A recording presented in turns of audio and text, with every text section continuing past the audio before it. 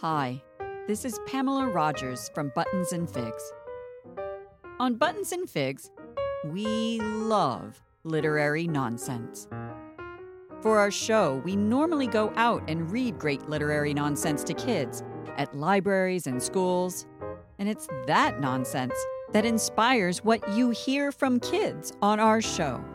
But since libraries and schools are closed right now, we thought it might be fun to read some nonsense here.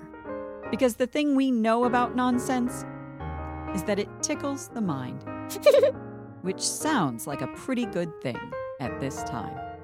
Buttons and Figs got its name from an Edward Lear poem. So we'll start with Lear and go from there. Each day we'll share a bit of nonsense with you until we're through. Because you know what they say.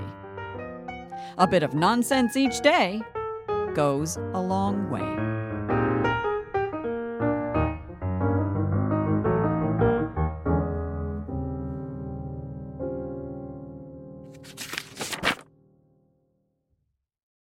The Pobble Who Has No Toes by Edward Lear. The pobble who has no toes had once as many as we. When they said, "Some day you may lose them all," he replied, "Fish fiddle-dee-dee." And his Aunt Jobiska made him drink lavender water tinged with pink. For she said, "The world in general knows there's nothing so good for a pobble's toes." The pobble who has no toes swam across the Bristol Channel, but before he set out he wrapped his nose in a piece of scarlet flannel.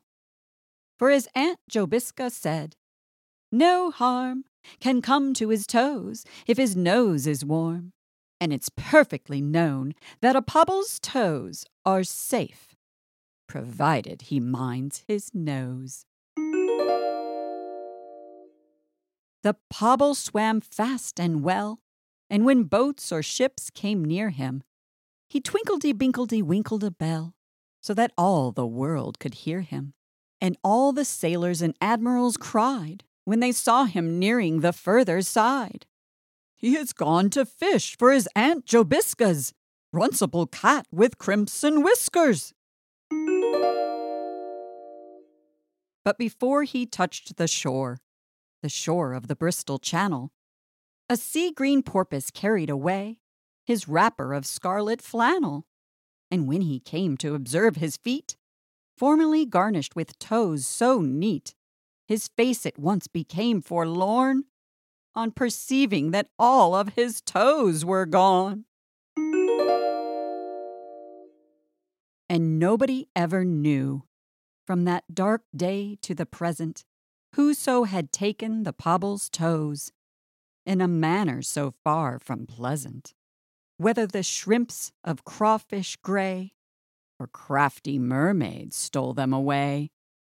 Nobody knew, and nobody knows, how the pobble was robbed of his twice 5 toes. The pobble who has no toes was placed in a friendly bark, and they rowed him back and carried him up to his Aunt Jobiska's park. And she made him a feast at his earnest wish of eggs and buttercups fried with fish.